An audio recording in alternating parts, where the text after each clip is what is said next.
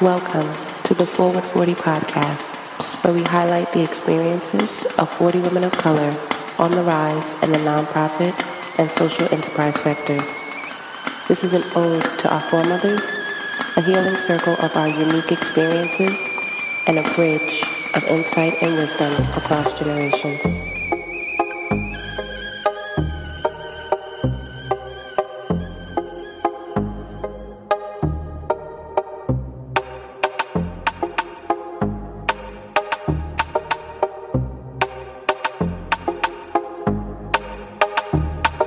Welcome back, everyone, to another episode of Forward 40. Very excited to have this beam of light, literally, in the guest chair today, Indrani Garadia, who is the founder of RAF, which is Resilience for Advocates through Foundational Training. She's a philanthropist, an advocate for women's health and empowerment, also an advocate for girls and women around issues related to trauma, abuse, domestic violence, and child abuse. So thank you so much, Indrani, for being our guest today.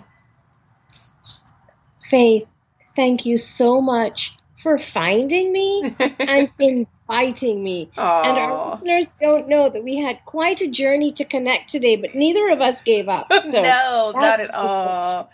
Yes, thank you. It is true indeed that you are a beacon of light. That is what drew me to you. I was like, oh my goodness, I need to know this woman. I need to connect with this woman. And you have such a very powerful story of like how you arrived at this point to, be a global advocate, to be a leader in this space. And when we spoke, you said that, you didn't know that you were going to arrive at this point today. As a lot of us don't know, like when we are experiencing things in our lives, what the pathway is going to be or what's going to come out of adversity. So, if you were to think back to some of those key milestones that got you to this point in your work, what would they be? Faith, the most important milestone that got me to this place would be that time in 1985, January of 1985, when my infant was crying and nothing I could do could soothe the baby, and it was 2 or 3 o'clock in the morning.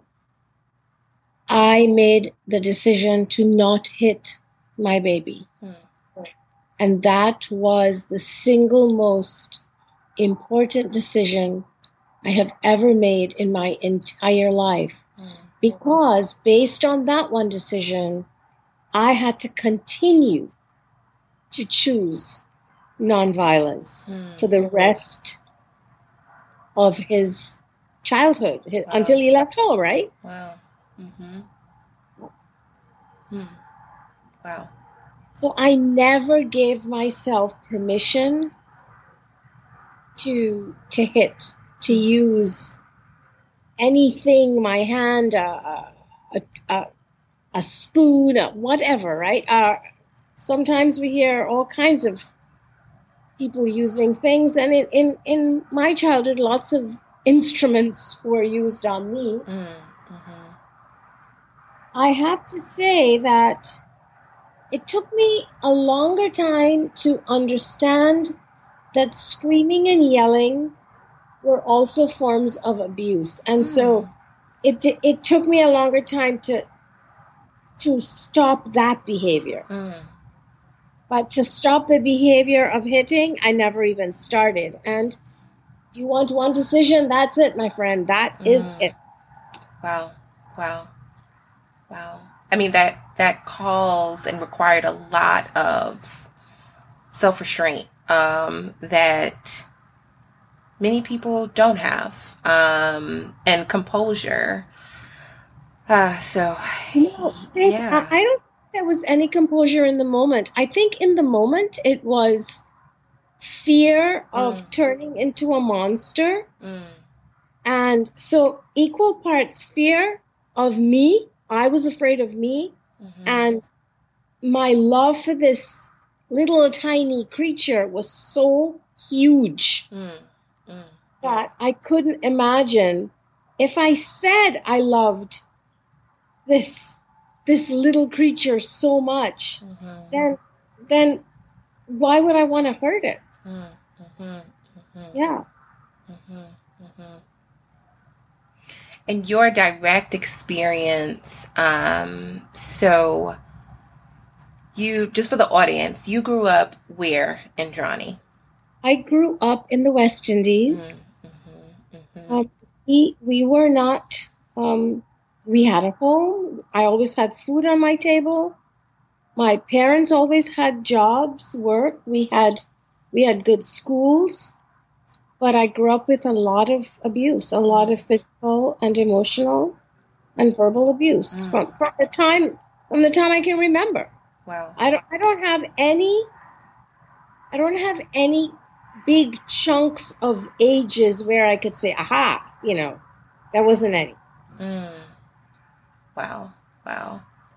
And that, like when we spoke initially, I had shared with you that I was really moved. You did a TED Talk in Trinidad, in Yes. Port of Spain, and I, shared with you that I was just struck with the way that you were able to go back to the soil, of your birth and to speak about abuse and what you had experienced and just like the culture of, this don't ask, don't tell, and don't air out our dirty laundry. And how were you able to manage being an advocate in a culture where, while there are things that people want to share, like abuse is still an area that it's either hard for people to identify exactly what it is, just like you were saying, the difference between like physical versus verbal. And then also, if they are familiar with it, it's confident enough and comfortable enough to speak up. Yeah, I don't have a clear path in my mind to where I got the courage to begin to speak out. I know that the people in my life who I was close to, I started telling them, and they didn't always believe me, but my stories never changed. And so if somebody's stories never changes, then there's a good chance it's the truth, right? It's the lie that keeps changing. Exactly. And so I think I said it enough. And of course, I was very lucky to have therapy. Because I couldn't have done this without therapy. And I recognize that not a lot of people have that option, and I'm very grateful that I did. And that's why I started the foundation work, so we could try to give free tools, to people who want them. Yeah. So I told my story to people who were safe to hear it. And the more I told it, the more I heard it. And then when it was time to decide, my last kid was going to go to college, and I didn't know what I wanted to do with my life. And there was this moment of, well, Indrani, you have maybe 20, 25 good years left. How do you want to spend it?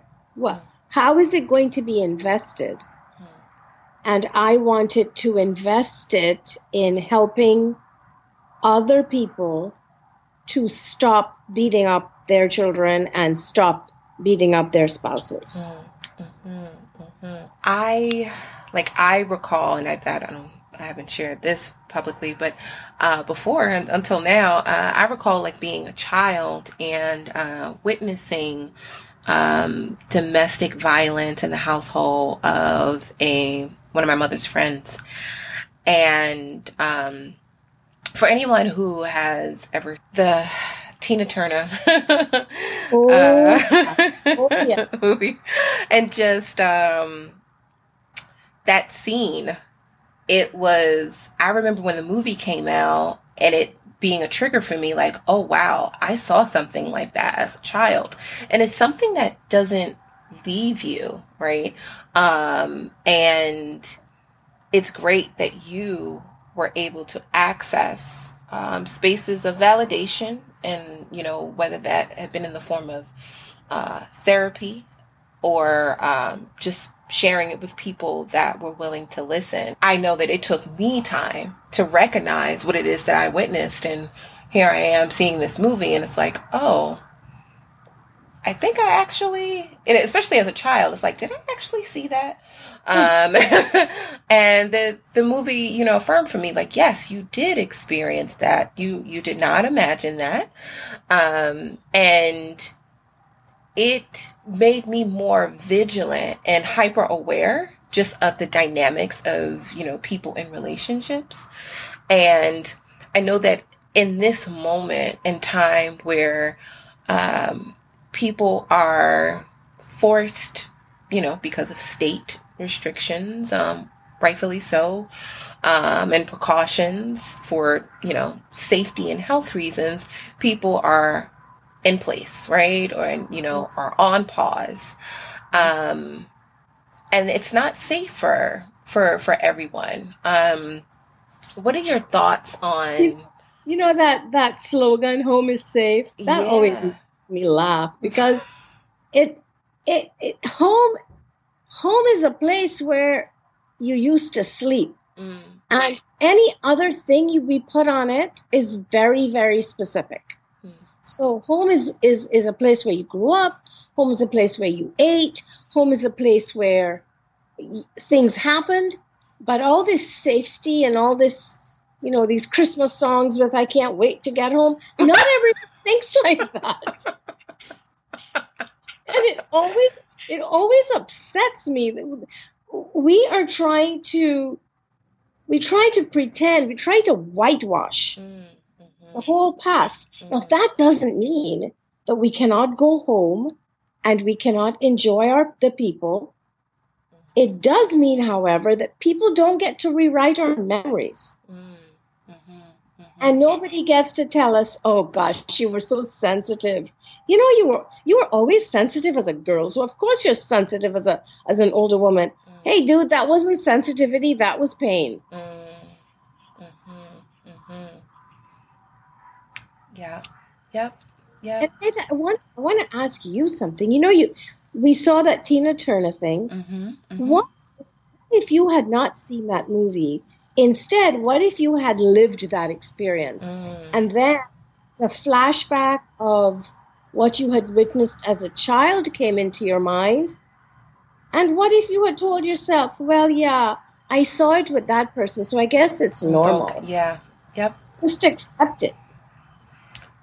That is a great, great point. I do believe that thinking back to that point of being a child, it was like shock and what is this? I mean, it was something that I hadn't experienced in my, thankfully I hadn't experienced in my direct home, and family. So it was like, whoa, this is new. It was foreign to me. And then to see it in film, to an extent, like dramatized, right?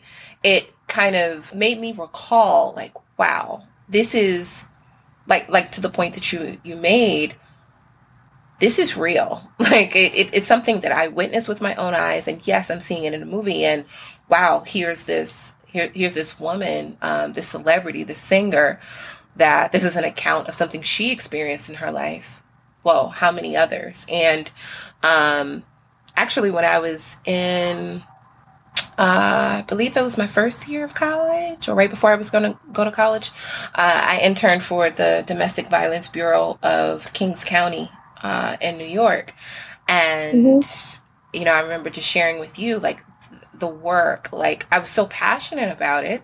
And it was also so weighty and heavy. Like, each day, while I would feel good that I was a part of affecting change, it was still a weighty space, you know, to hear all of those accounts and I was, at this time, I'm an intern. I'm doing intake and I'm going to court, with, you know, some clients. So that was a lot, like on the quote unquote justice side of things. Right. So to be on the recipient end of, injustice and violence is just, again, it's definitely not for the faint of heart. And I commend you for the work that you are doing and have been able to transform like your personal trauma, to really inspire others and to be vocal about it as well. You know, Faith, we when we think of violence, domestic violence, intimate partner violence, sexual violence, we think of the victims. There are two other sets of people who are in a lot of pain. The abusers. I do not believe that people wake up in the morning and say, aha, today I'm going to be the best abuser ever known. Mm-hmm. Nobody wants that. Mm-hmm. But we do not teach life skills, and we don't teach anger management. And we certainly don't teach people how to love peacefully. Yes. The other group that is really ignored is the group of activists, like you were one, right? Mm-hmm. Yes. You were probably, yes, you were an intern. Yes, you were young. Yes, you had all the eagerness in the world, and you were put in these situations, and you had to fend for yourself mentally and emotionally. Yes. There was nobody debriefing you at the end of the day saying, now, Faith, this happened. How did you feel? What did you feel? No. And so wonderful people like you, they bleed out. There's just so much that a person can take. And that is why my foundation, Raft Cares, that's why we serve advocates. Our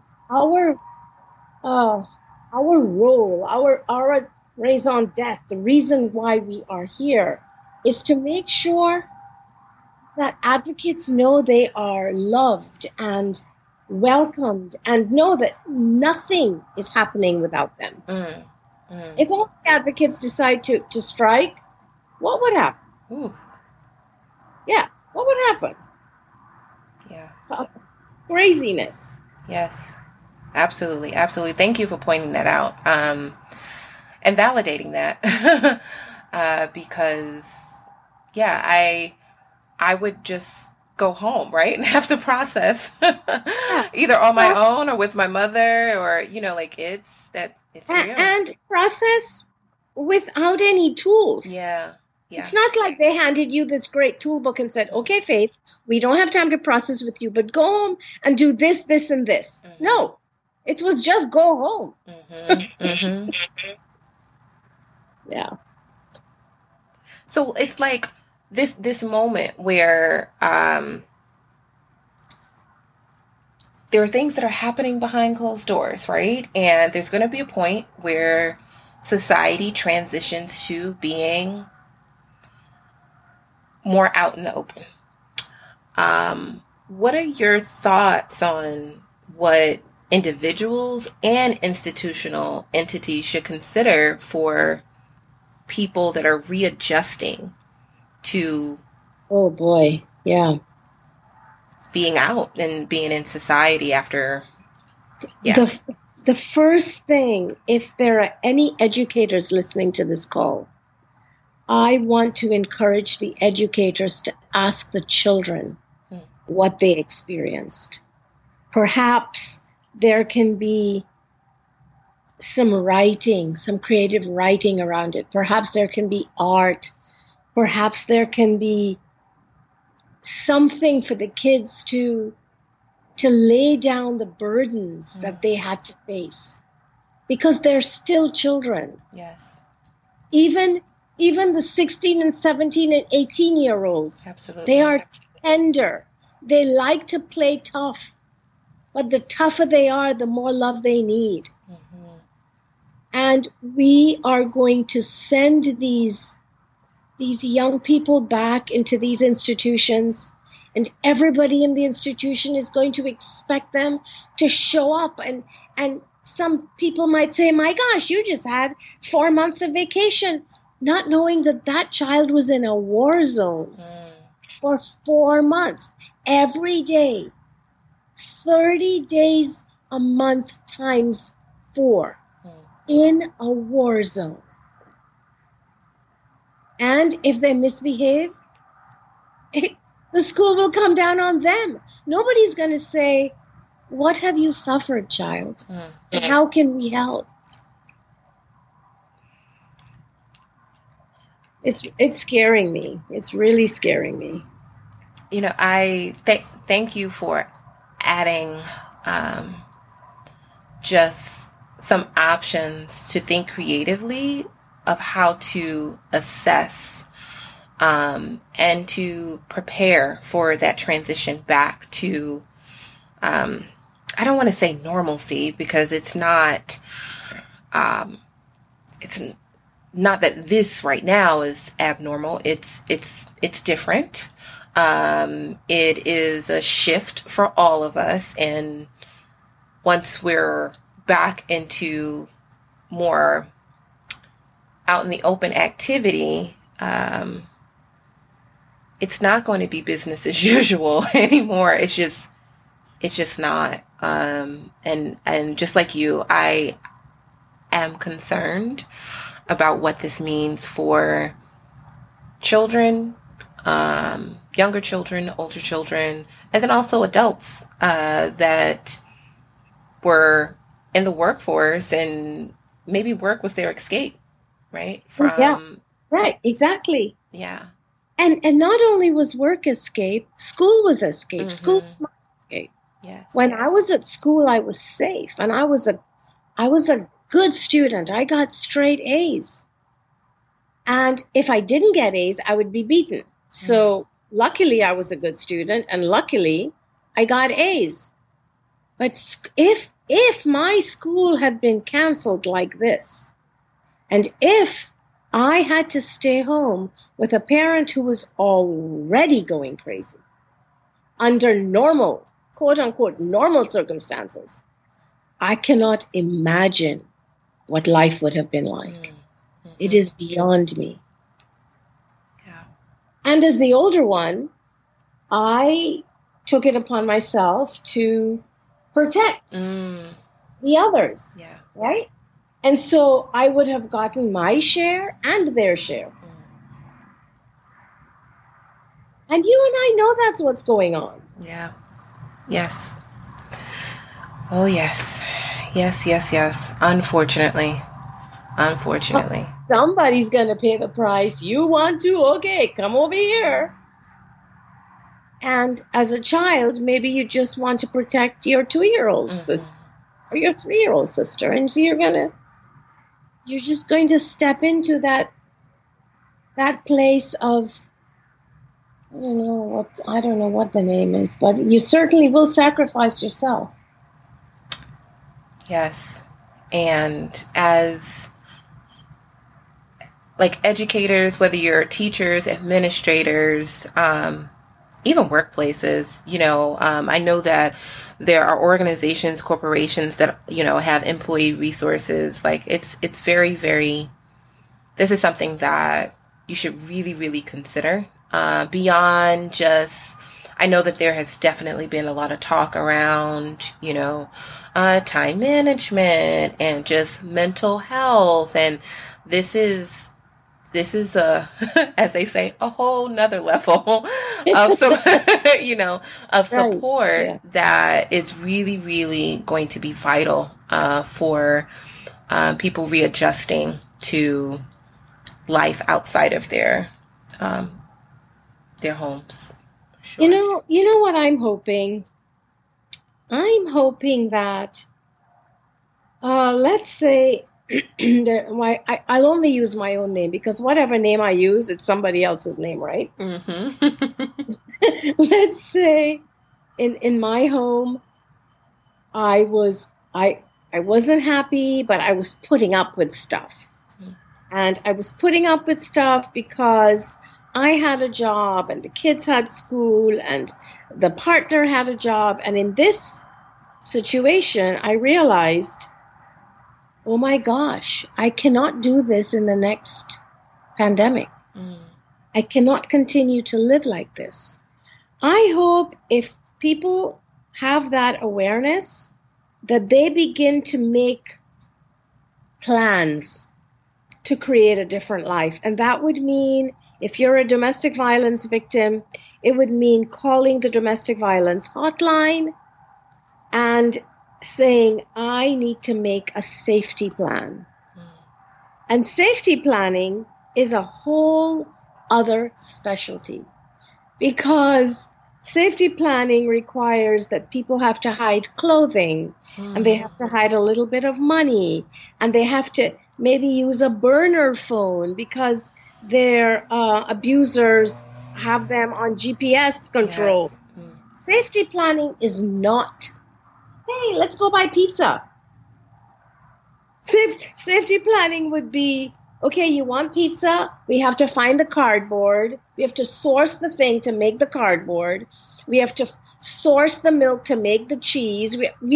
Everything has to be sourced and put in place for you to get a product. And the only person to do that is you and your safety planner. And you know what else, Faith? Before this thing happened, I bet you there were safety plans in place that had to be disrupted. Yeah. Yes. And so for those people who were smart enough and brave enough to start the safety plans in the first place, my plea to you is, please start again. Please don't let this take away the bravery and the courage and the drive you once felt. Please don't do that to yourself and your children. Thank you, Indrani. Thank you. So pivoting to your leadership, and you're leading an organization. You are a woman of Caribbean descent, in a space where that is not, the representation is not plentiful at all. We're going to call that out. I am a traitor. Oh my goodness. When you started, this work, and, began to build it, the organization was very much tied to your name, Yes. Indrani Light Foundation. And then there was this shift where it became Raft, and I thought that it was so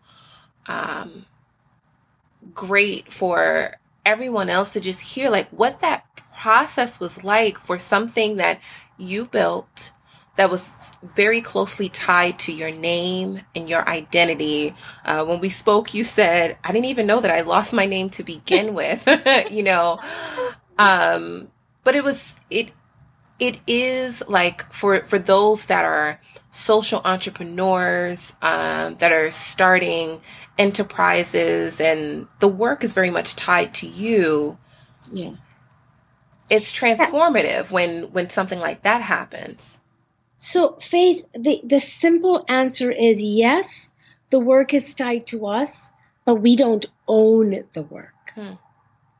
So when I started, nobody knew me, and I didn't know what to call it. And I was in a group, and someone said, how about Indrani's Light? And I said, that is the stupidest name I've ever heard in my whole life. And the coach who was running the group said to her assistant, buy the URL. And I said, what is a URL? That is how clueless I was. And they bought the URL, and she said, we bought it. And I thought, okay, I Like, don't what know. happens now? Like, okay, what is it? A cookie? Like, what is that? So, I must be hungry because I'm referencing food a lot, pizza and cookies. Okay, so then I thought, well, okay, I don't want that name, and they bought it, so big deal. And I started to think of other names, and the name Indrani's Light just kept floating back up. So I called the coach. I wonder if she'll ever hear this. Her name was Susan Falter Barnes. I said, okay, that thing you bought, how do you have to ship it to me? What is it? She said, no, we'll just transfer ownership. I don't know what she was talking about. But luckily, I had a nephew who was a computer wizard, and I called him and I said, can you handle this? And he said, yes. So he got it, and he helped me build that first website. Wow. And it started there. And then we were doing work, and I was teaching less and the team was teaching more. And then the team started to get questions like, well, what does Indrani's Light mean? And who is this Indrani? And why isn't she ever here? So then the name became an obstacle. And I remember the team coming and saying, we don't have to change it. But every time we contact someone, we spend half the time explaining the name. And these people only give us a little bit of time to begin with. So what would you like us to do? And I said, well, let's change the name. Because the work was important, not the name. And it took us a while, and we landed on this wonderful name, Raft Cares, Resilience for Advocates Through Foundational Training. And it came with a lot of, okay, Indrani, let go, let go, let go. And then when Raft was in the world, I realized, well, you have your name back? What do you want to do with your name then? So then I created IndraniGoradia.com, and IndraniGoradia.com, and it's my voice now, I talk to everybody else that Raft is not serving. So it feels like, wow, we just expanded. Yeah. So when I talk to my team and I say, hey, I have an idea for something, a video or something, we'll discuss, is this Raft or is this Indrani? And let's make sure that we're covering as much space as possible. And it's wonderful. And I didn't expect it. It was a gift. Yes, yes. And I love that, again, the process was one that it was new terrain for you. But then it was also like a very, you had to really be self-reflective of, okay, well, what does this mean? Is it the name that's really important here, or is it the work? And then to arrive at this point, to still have that flexibility, and that freedom to still be Indrani, do Indrani's work, and then also do the work of Raft. So Indrani now, me, I support Raft's work. It's no longer a reflection of me. I will do what is best for Raft and what is best for the team. That is just awesome and truly inspirational to anyone who feels a little conflicted about either venturing off and thinking about their own brand identity. I thank you for sharing that that reflection, for sure. And brand, of course, is important. All of our famous brands that we like, everybody's got these fancy logos and, whatever. But as activists, the work has to be the brand. What kind of work are we doing? And who is going to suffer if we get in the way? That's deep. Who's going to suffer if we get in the way? Wow. Yeah. And Faith, let me bring it back to abuse. My children would have suffered is if my fear of change had gotten in the way. What if I had said, you know what, I grew up okay, and when they grow up, they'll figure it out. Yeah, I'm doing a little something. They can do the rest. Why do I have to do it all? I have to do it all because I gave birth to them. They didn't ask to be here. It's on me. Taking ownership and being accountable to your own actions. Yeah. I remember thinking that as a kid. I didn't ask to be born. Why am I getting beat up so much? But if I had said that out loud, oh my God, I might have gotten dead. I wasn't allowed to say that. But here I am, a little kid wondering, why am I alive? Yeah. Because this is so painful. Why is everything my fault?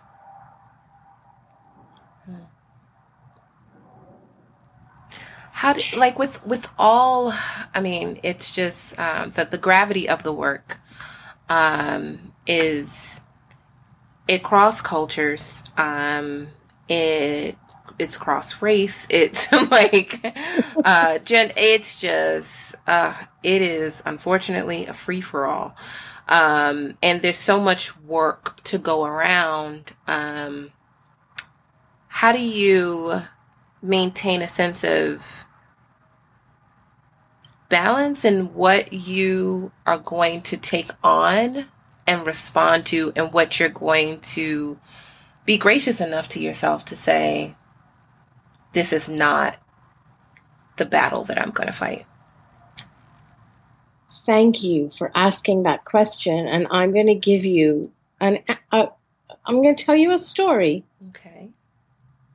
So just a couple of weeks ago, somebody called and said, there's a lot of violence happening, as if I didn't know. But there's a lot of violence to men. What can we do? And I thought, why is it always me? Why do I have to do something about this? And I said, I am doing as much as I can. The foundation is doing as much as it can.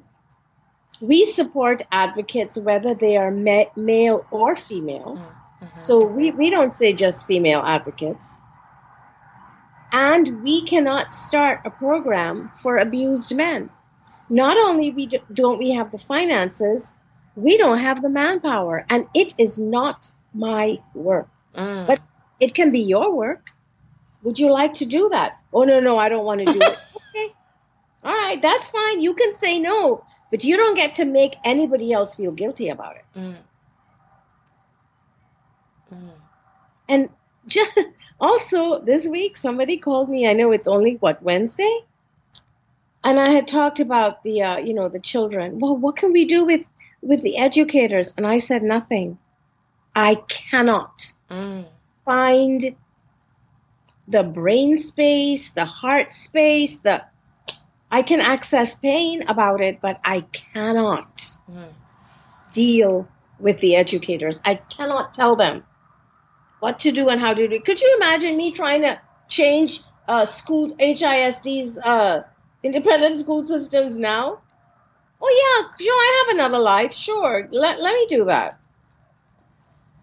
Oh, wow. We have to know when to say no. Yes. And that doesn't mean we're not good people. It means that when we say no to something, that we get to serve the thing we say yes to deeply in a committed way.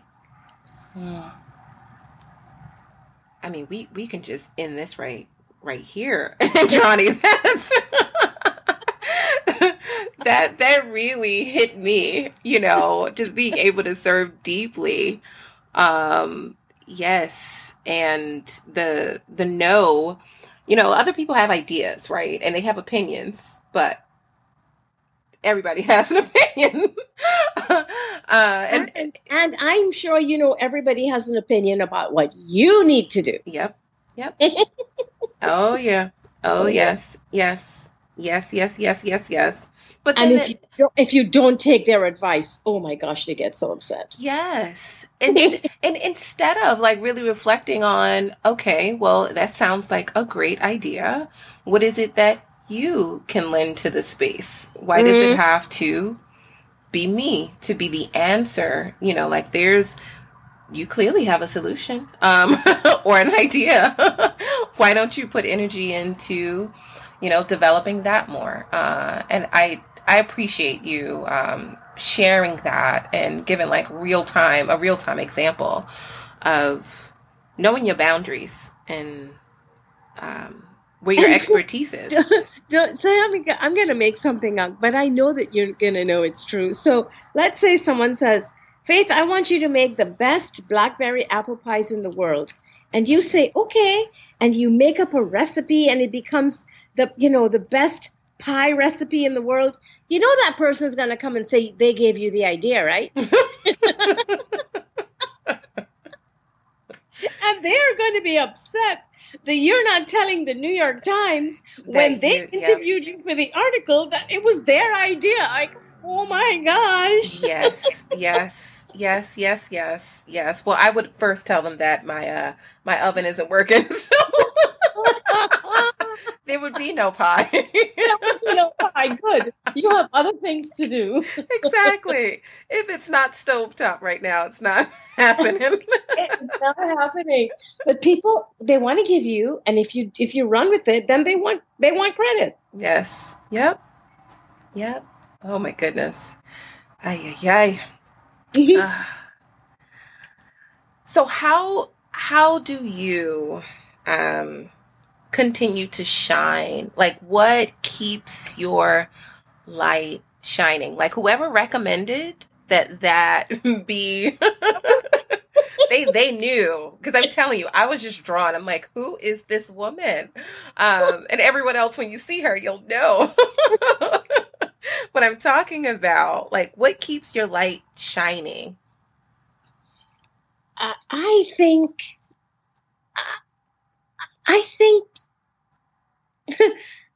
the reason I continue to smile and have hope is because I know what's possible if a person decides to change. I see my children, and Faith, they don't have any worries about protecting my emotions. They don't have to worry about walking on eggshells. Mom doesn't like this and mom doesn't like that, and all of their energy is being used to make the world a better place.